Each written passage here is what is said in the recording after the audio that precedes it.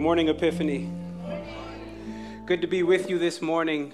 Delighted and honored to be gathered with God's people, celebrating and worshiping the presence of our King. I mean, truth is, His presence is everywhere. You could have stayed home and His presence would have been there. But there's something about experiencing the presence of God corporately with the body. So you should look at your neighbor and just say, I'm happy to see you this morning. Turn to somebody else and just give them a compliment. Tell them you look good today. Amen. Amen. Why don't you guys go ahead and indulge me and grab those Bibles and meet me in 1 Peter. Meet me in 1 Peter. Listen, we are continuing our series today in the book of 1 Peter. We've been going through all of the book of 1 Peter just to try to get all of the nutrients that is in it. I mean, we've tagged our sermon series, Living as Exiles, and we've tried to define what exile is. Exile is somebody that has trusted in Jesus but is not home with their Savior yet. They are not in heaven. Remember, Philippians 3:20 says our citizenship is in heaven.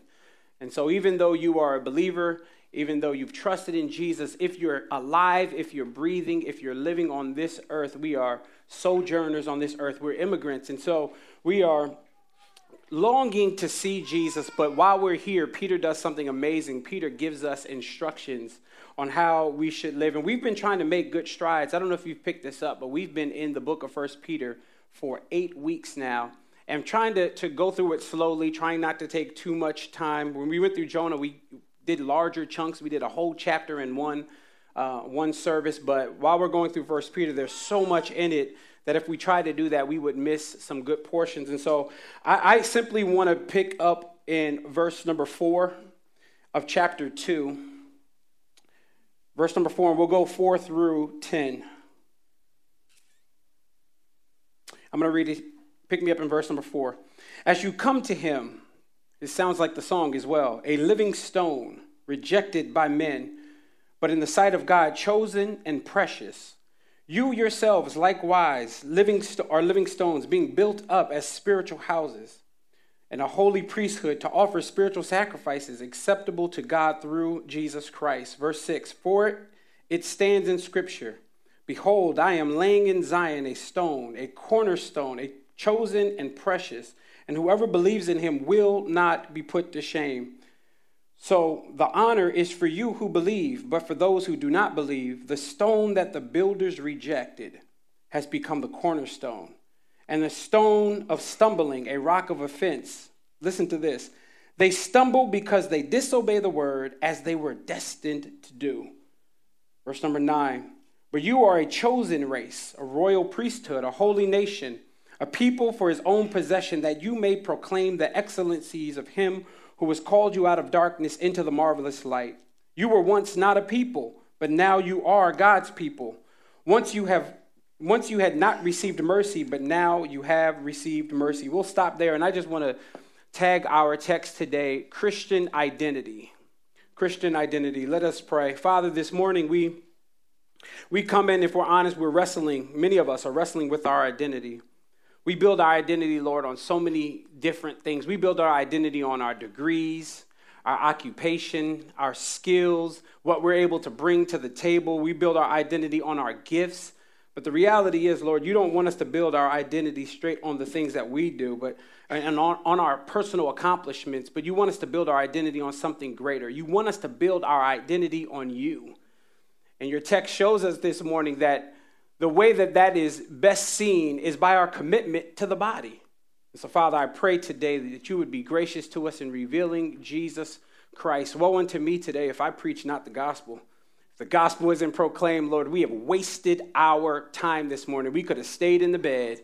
But, Father, I pray that this morning that Jesus Christ would be proclaimed and that he would be the hero of our time and the hero of our text. May we walk out of here falling deeper in love with Jesus. Thank you, Lord, for him. Pray that somebody that is struggling with their identity would find their identity today through Peter's words. It's in Christ's name we pray. Let everybody say amen. Amen.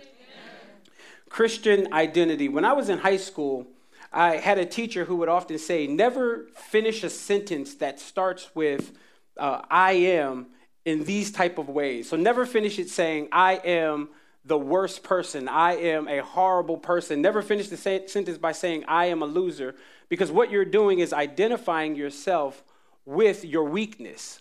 On the contrary is true as well. Never finish an I am sentence by stating something that you've done great. I am the best producer. I am the best dresser. I am the best at whatever.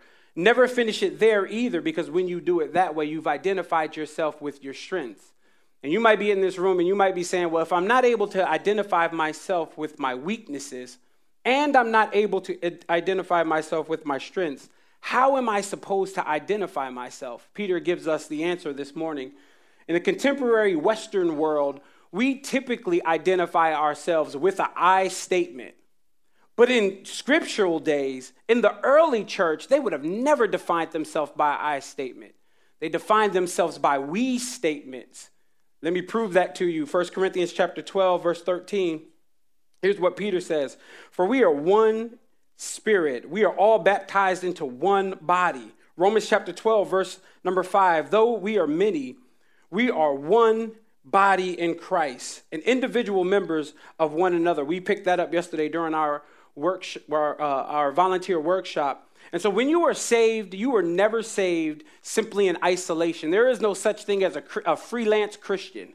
We are not saved just our relationship based on us and God the Father. You are saved, yes, and reconciled to God, but just because you are reconciled to God, that means you are automatically reconciled with his body. It's impossible for you to say, I love Jesus, but I don't love his people. It's impossible for you to say, I love the Redeemer, but I do not love the ones that were redeemed. It's impossible. And so what our scripture is going to show us this morning is that Peter is going to push you to not be an isolated individual, but realize that your identity is really found when you put it into the context of community. Now, this is interesting that Peter wrote the text that we're in today. He wrote the whole letter, so of course he wrote this portion of it as well. Why is that interesting? Because the first time that Peter and Jesus met, this rock stone theme started to exist when they first met. When Jesus first met Peter in John chapter 1, he looks at him and he says, you are Simon. And then he says, you're a son of John. But then he changed his name to Cephas. And then the Bible tells us that's translated Peter. Now you might be sitting here saying, well, what does that have to do with anything? Certainly when Peter is writing this letter today, he is thinking about God the Father in the Old Testament changing people's names. Stay with me. In the Old Testament, God the Father would change someone's name from Abram to Abraham. Change his wife's name Sarai to Sarah. He's changed Jacob's name to Israel. And so now Peter is standing before Jesus, which is 100% man and 100% God. And Jesus says to him, you are no longer to be called Simon, but you're to be called Peter. Why is that important? Because Peter literally means stone or rock. Stay with me in our text. This theme of rock or stone will continue. When I went over to Israel, I went to Caesarea Philippi.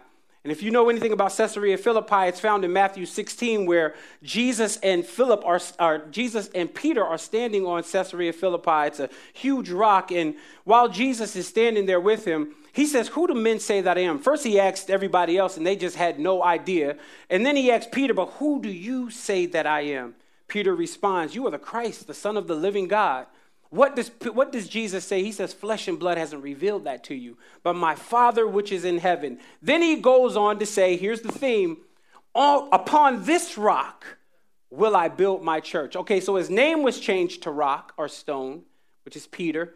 And Jesus says, I'm going to build this thing we call the church upon the words, not upon Peter, but upon the words that Peter just said, you are the Christ, the Son of the living God. This theme of rock continues. Now, why does that even matter? Why am I even bringing that up in our text today? Because many commentators suggest to us that what Peter is doing in our text this morning is Peter is giving us a commentary on what it means that his name was changed to rock. Many commentators will suggest that Peter is also giving us a running commentary on what it means that Christ will build his church on the words that Peter just said, which Jesus called a rock. Pick me back up in verse number 4 and see if we can make some sense of this, what I consider a very complex text. Verse number 4, as you come to him, a living stone rejected by men, in the sight of God, chosen and precious. This is so interesting. Let me lift up the first part of that. As you come to him, a living stone. What Peter does in our text this morning is he starts our theme this morning pointing our attention to Jesus Christ as a rock. He points to him not just as a rock, because rocks are dead. He points to Jesus as a living rock. Now, why do I say that's interesting? I'm just saying if I'm Peter, you change my name to mean something masculine like rock or stone, and then you take me to a place called Caesarea Philippi and you tell me that you're going to build the church based on the profession that I made, I'm going to walk with a little swag. I'm just telling you, you called me rock, and when I am writing, I'm putting my pen to the paper to say that you are a living stone, I'm going to put myself in the text and say I'm a living stone. Why am I going to put myself in the text? Because you called me a stone. Because you took me to a place and said, this is Caesarea Philippi, and you said, upon this rock, I'm going to build my church. But Peter does something that is absolutely instrumental for each one of us in here that have trusted in Jesus. He takes the attention off of himself and he puts it on Jesus. First rule of Christian identity is that you have no identity. Christians' identity is solely found in the work of Jesus Christ. That's your identity. Many of us are so. That's why we run through so many identity crises and identity issues. We run through that stuff because we don't realize that Christ is our ultimate identity. Only if you've trusted in him. If you've trusted him, he is your all. And Peter says, listen, I could write in here that I'm the living stone and be somewhat accurate because in the next verse, he's going to call us living stones. So I could have called myself the living stone, but he does not do that. In our text this morning, he says, no, Christ and Christ alone is the living stone. If you in this room identify yourself more with your occupation or more with your giftings than you do your Jesus, you should check yourself. You should identify yourself. The people should know you not by your skills. People shouldn't know you based on how good you do things, how much you kill it at work. They should first know you by that person loves Jesus. And secondary by your skill or by your degree. But what we do is we want to floss with what we got. Now, here's how Paul would have identified himself. Paul in our New Testament, over and over again, like no one that I know of in the scriptures was more Christ-centered than Paul. Paul identified himself so much that he would say things in 1 Corinthians 2:2, like, for I decided to know nothing amongst you except Christ Jesus and him crucified. He would go on to say in Philippians chapter 1, verse 21, for me to live is Christ and to die is gain. He would go on to the couple verses later in Philippians 1:27, it says, only let your manner of life be counted worthy of the gospel. Paul identified himself as one that was a follower of Jesus, and so does Peter, because he does not identify himself as the living stone. He identifies Jesus in our text this morning as a living stone. Let's not run past the fact, though, that Peter calls him a living stone. This means that Jesus is alive. This means that he rose from the dead. That means we don't serve a weak, passive king that had no authority over his life. No, we serve a risen Savior. And yes, he went to the cross and was meek and humble when he did so, but he rose with all victory and rose with all power. And so Peter says to us this morning, listen, you come to him, talking about Jesus, a living stone rejected by men in the sight of God, chosen and precious. Let me highlight that word precious, because that word is interesting for us, because God the Father, what that text is saying is God the Father sees Jesus as precious. That's very important, because you and I are accepted by God, not because he sees you as precious. We are accepted by God because he does see you as precious, but that is because you've trusted in the one that he sees as precious. He is altogether well pleased with us in this room that have trusted in his son, because he's well pleased with his son. He's not well pleased with you based on your actions or based on your work. Now, this word precious isn't a weak word. If I walked up to one of the dudes in this room and said, yo, man, you're precious, man, yeah, that would be a little weird. But this isn't a weak word for Jesus. Yes, he went to the cross and he was humble and he was a precious lamb. But you better believe if you read the rest of the New Testament, he's coming back like a ferocious lion. And he will set up shop. And so the Bible tells us this morning, listen, Jesus Christ is a living stone that was rejected by men. Let me keep going.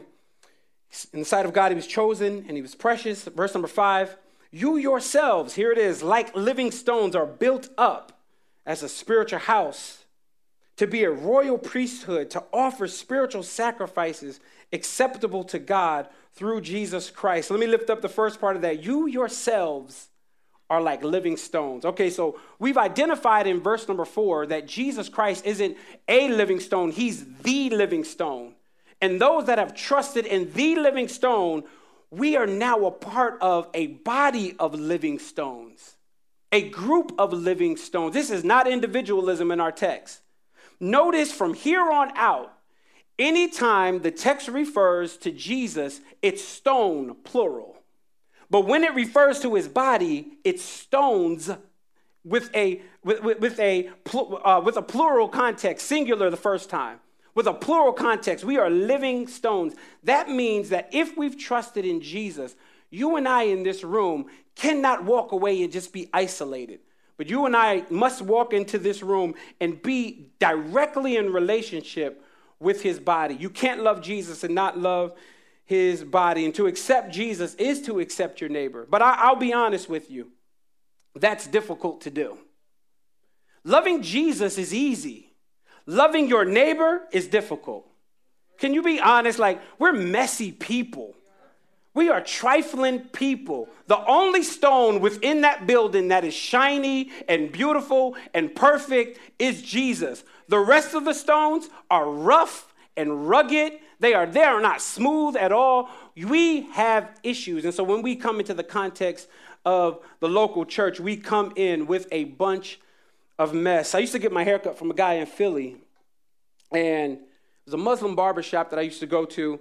And this guy wasn't a Muslim. He was just straight confused. Like, he didn't know what he was. Sometimes he was a Muslim. Sometimes he wanted to identify himself as a Christian. But he was an interesting dude. I mean, he would literally stop cutting my hair, go underneath his little dresser or his drawer, pull out a bag of weed, walk outside, sell the weed, smoke the weed, come back in, cut my hair without washing his hands. Like, he was a confusing dude.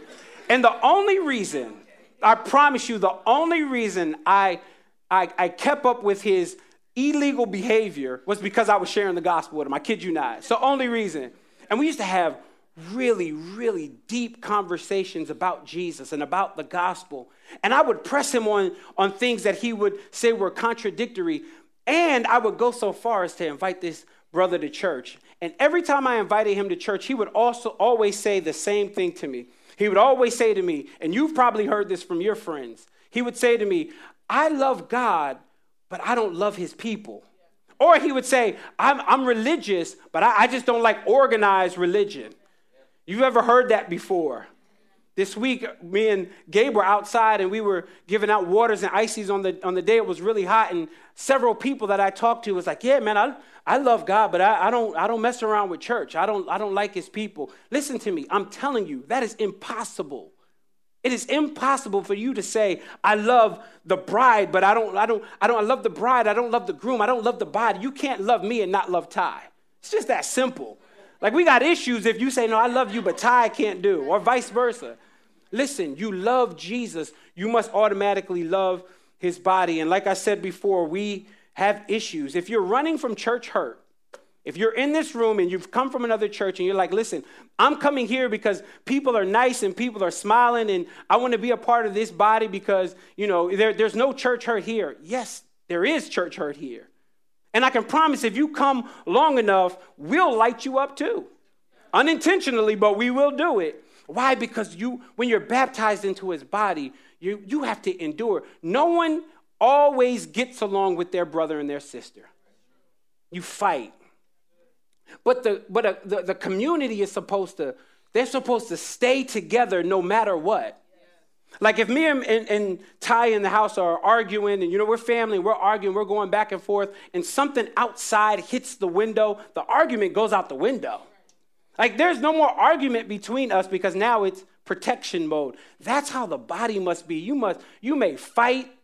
You may not get along. She may get on your nerves. You may want to cuss him out. Whatever the case may be, we must stick together. Why? Because the living stone, Jesus Christ, baptizes us into a body of believers, living stones.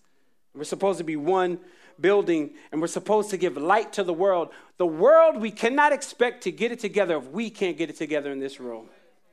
If we can't be in community with one another, how do we expect the world to come in? Like they got mess out in the world. They don't want to come in here to our mess. We must try to get it together. And so the Bible tells us this morning that, listen, trust in the church, but don't trust in the church based on the perfection of the stones. Trust in the church based on the perfection of the living cornerstone, Jesus Christ. He holds this thing together, not us. Because if we held it together, it would crumble down. And so what we've seen in our text this morning so far is in verses 4 and 5, it's identified Jesus as the cornerstone, but it wasn't explicit. Verse number 6 is going to be clearly explicit that Jesus is the cornerstone. Let's keep going. Verse number 6. For it stands in Scripture, behold, I am laying in Zion a stone, a cornerstone chosen and precious. And whoever believes in him will not be put to shame. Peter does something here that he's done consistently throughout our text. If you've been walking with us through the book of 1 Peter, one of the things you'll see out of at least 8 sermons that I've went through the book of 1 Peter, 4 of them, Peter has quoted the Old Testament. 4 of them. So far, he's quoted Leviticus chapter 11, verse 44. He did that in chapter 1. He's quoted Isaiah chapter 40, verse 6 through 8. He's quoted Psalm 34, verse number 8. And he's going to quote Psalms 34 again later on in this letter. But this morning, he quotes for us Isaiah 28. Y'all think I'm joking when I say it every week. No one relied on the scriptures like Peter. I mean, 4 times he's weighing in on the Old Testament. Wouldn't it be wonderful if we can get to the place if we actually leaned on Scripture like Peter leaned on Scripture? We talked about it yesterday with a crew that was here as we were doing this volunteer workshop. We talked about what does it look like for you to actually do life and consult the Scriptures? Like, what does it look like for you not to make a decision without you saying, wait, let me go see what God has to say about that first. Well, but we'll seek the counsel of our friends first. We'll seek the counsel of somebody that we think is doing it what we want to do. But what about seeking the word of God? Peter here, 4 times in our text, he quotes the Old Testament. And I didn't go through it because it's really not explicit. But in verse number 4, which we just went through, he's actually referencing Psalms 118. So actually, this is 5 times. 5 times he's gone through the Old Testament.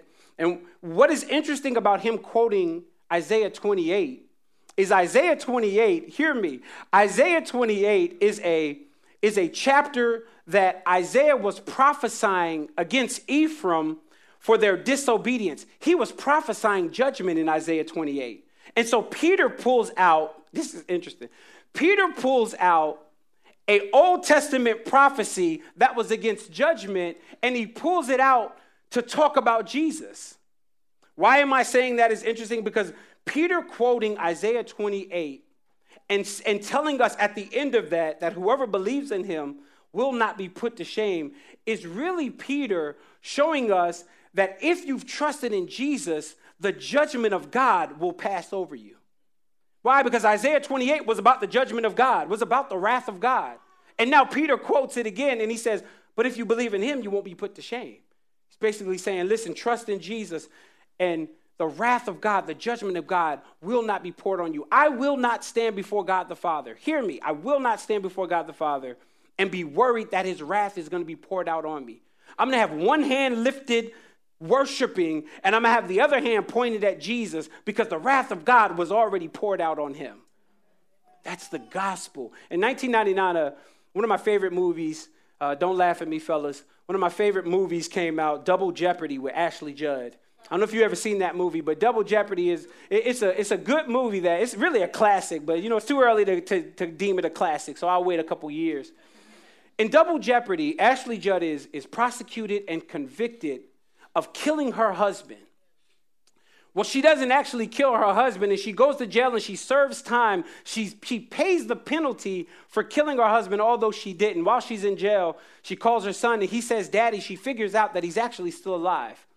She gets out of jail after serving her time. She gets on a flight, and she heads down to New Orleans, and she shoots her husband in the middle of Mardi Gras. Why am I saying that? She shoots him and walks away. Why can she walk away? Because she's already paid the time for killing her husband. God is not interested in double jeopardy. If God punishes the believer with wrath, that's double jeopardy because he's already punished Jesus with wrath. So you and I, this is the gospel right here. You and I in this room get to walk free. Stay with me. We get to walk free because the wrath of God was poured out on Jesus Christ. And so if we stand before God and he says, you know what, this one sin wasn't paid for, I'm going to pour the wrath on you. Listen, God is not just if he's able to do that.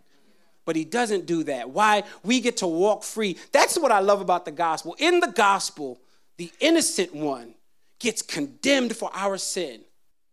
But the guilty in this room, and all of us are, we get to walk free as though we live like Jesus. That is the gospel. And so what Peter is saying in our text this morning, he's saying, listen, behold, I am laying in Zion a cornerstone chosen. This was wrath. This was judgment of what Isaiah was talking about here when he originally said it. And then he says, whoever believes in him will not be put to shame. Notice that it says will not. Notice the force in the text. It doesn't say there's a possibility that you won't. It doesn't say that you might not be put to shame. The text says you will not be put to shame. So I don't know if you're in this room and you haven't trusted Jesus. Listen, it's an important decision you need to make. Because that wrath I was just talking about, you're going to see it later on. That wrath I was talking about that was poured out on Jesus. If you haven't trusted in Jesus, that wrath still remains. That wrath still needs to be poured out. No sin will ever go unpunished. At the cross, we were not sitting. At the cross, Jesus, he didn't bypass sin. He dealt with it.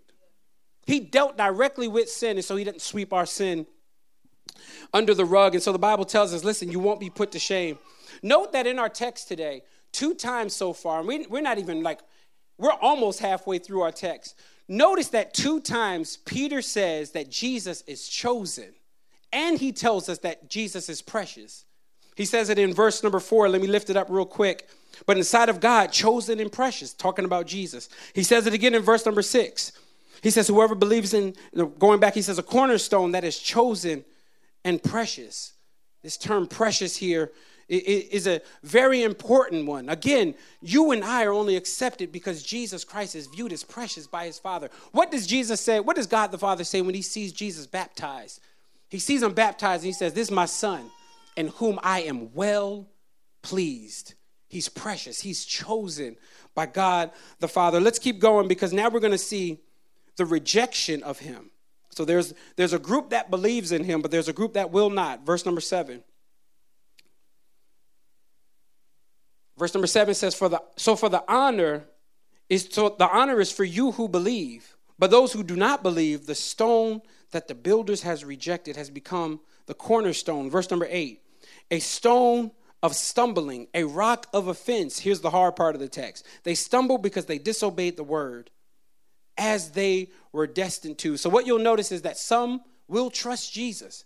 If you're in this room and you've trusted Jesus, thank God for you. But the text also tells us that there will be some that it's clearly presented to them and they will reject Jesus.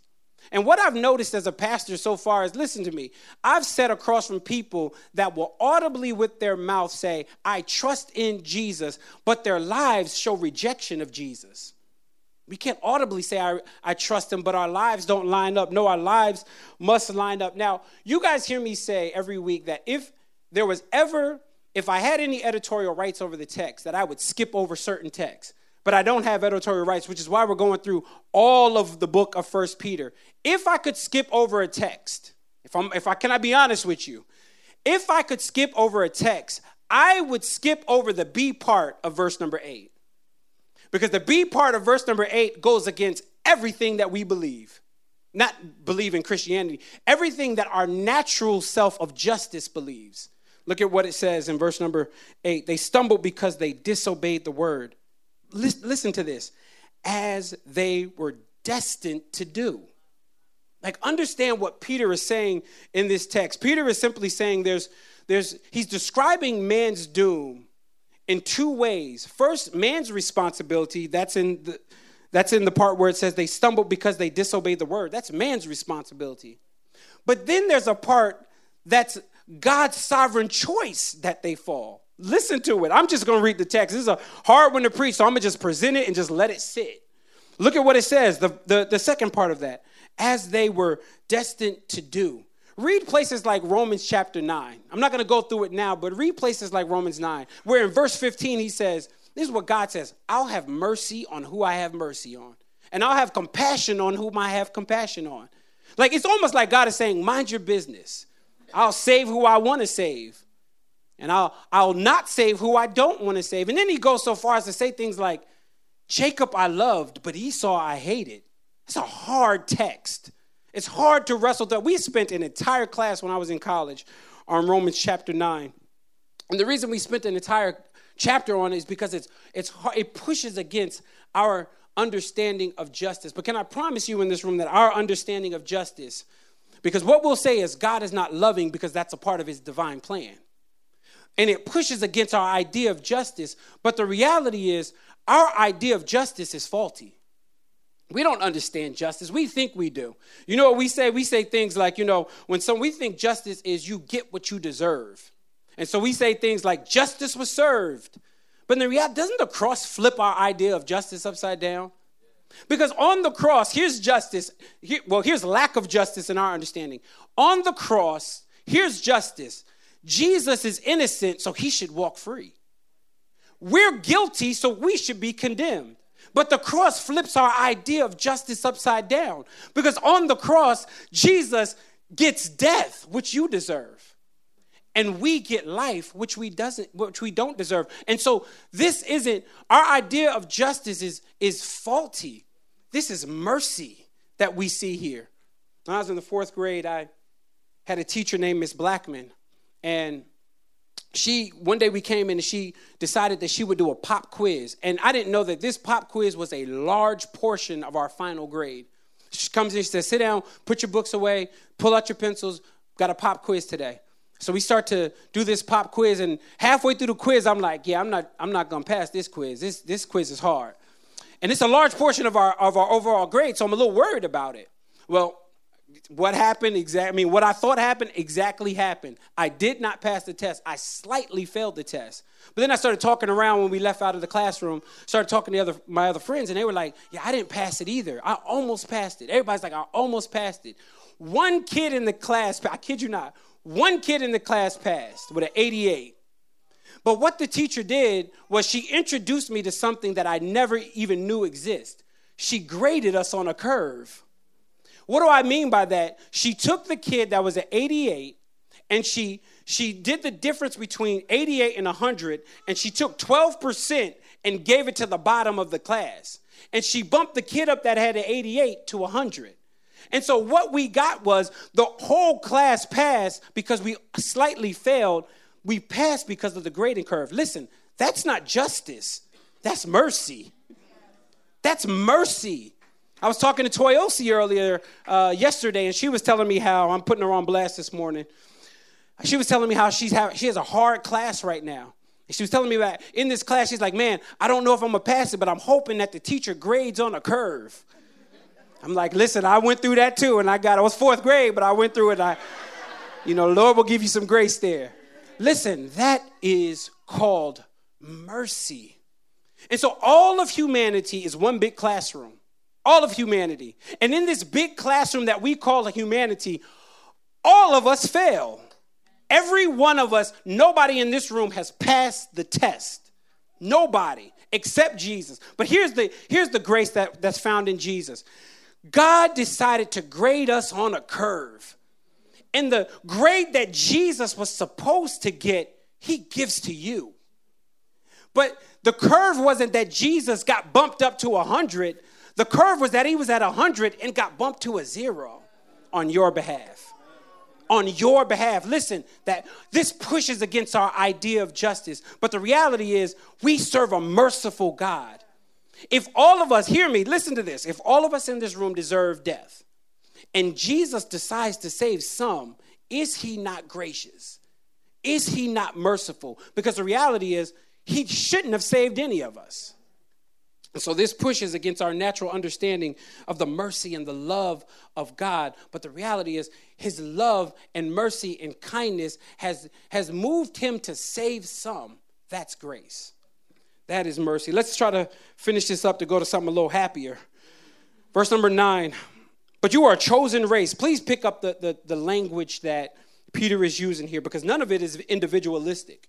None of it. He doesn't talk about you at all. He talks about us through the rest of this passage. Look at what it says. But you are a chosen race, the royal priesthood, a holy nation, a people for his own possession, that you may proclaim the excellencies of him who has called you out of darkness into the marvelous light. Verse 10, you were once, same thing, not a people, but you are now God's people. Once you had not received mercy, but now you have received mercy. Look at the language that is used throughout the rest of our text. The language that is used is all a corporate concept. Look at what he says: a people of God, a chosen race, a royal priesthood, a holy nation, a people for God's own possession, a people of God. This is a corporate concept. None of this has anything to do with your individual blessing. None of this has anything to do even with your specific individual salvation. This has everything to do with the body. So when I say, listen, Christian identity, your identity is found in a people. Your identity is worked out through a chosen race, a royal priesthood, not simply you based on individualism. And so what we see here is a corporate concept. Note the word chosen race. You guys have heard me say it multiple times. Like, God chooses us based on ways that we would never choose anybody else. Like, God often looks, and you ever went to the lunchroom and there's that one kid that's sitting by himself, nobody talks to him, nobody wants to bring him in. That's the kid that Jesus chooses to put on the team. See, Jesus puts the outcast on the team. And how do I know? Because many of us in this room were that outcast. Jesus puts the one that we would have written off on the team. The Bible says you are a chosen race. It's a group of us. It's not you. It's not we. It's not you. It's we. I have to keep pushing that because, we often think as long as I do my DNA thing, I'm okay. As long as I do small group, I'm okay. As long as I come on Sunday morning and I serve, I'm okay. But does anybody in the church actually know you? Do we know your struggles?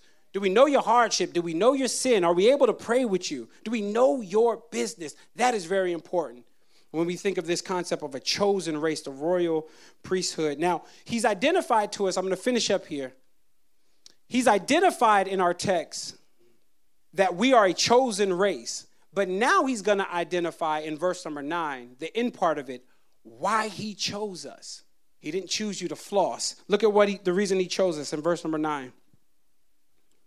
But you are a chosen race, a royal priesthood, a holy nation, a people for his own possession. Here it is, that you may proclaim the excellencies of him who has called you. Other translations say that you may proclaim the praises of him, plural.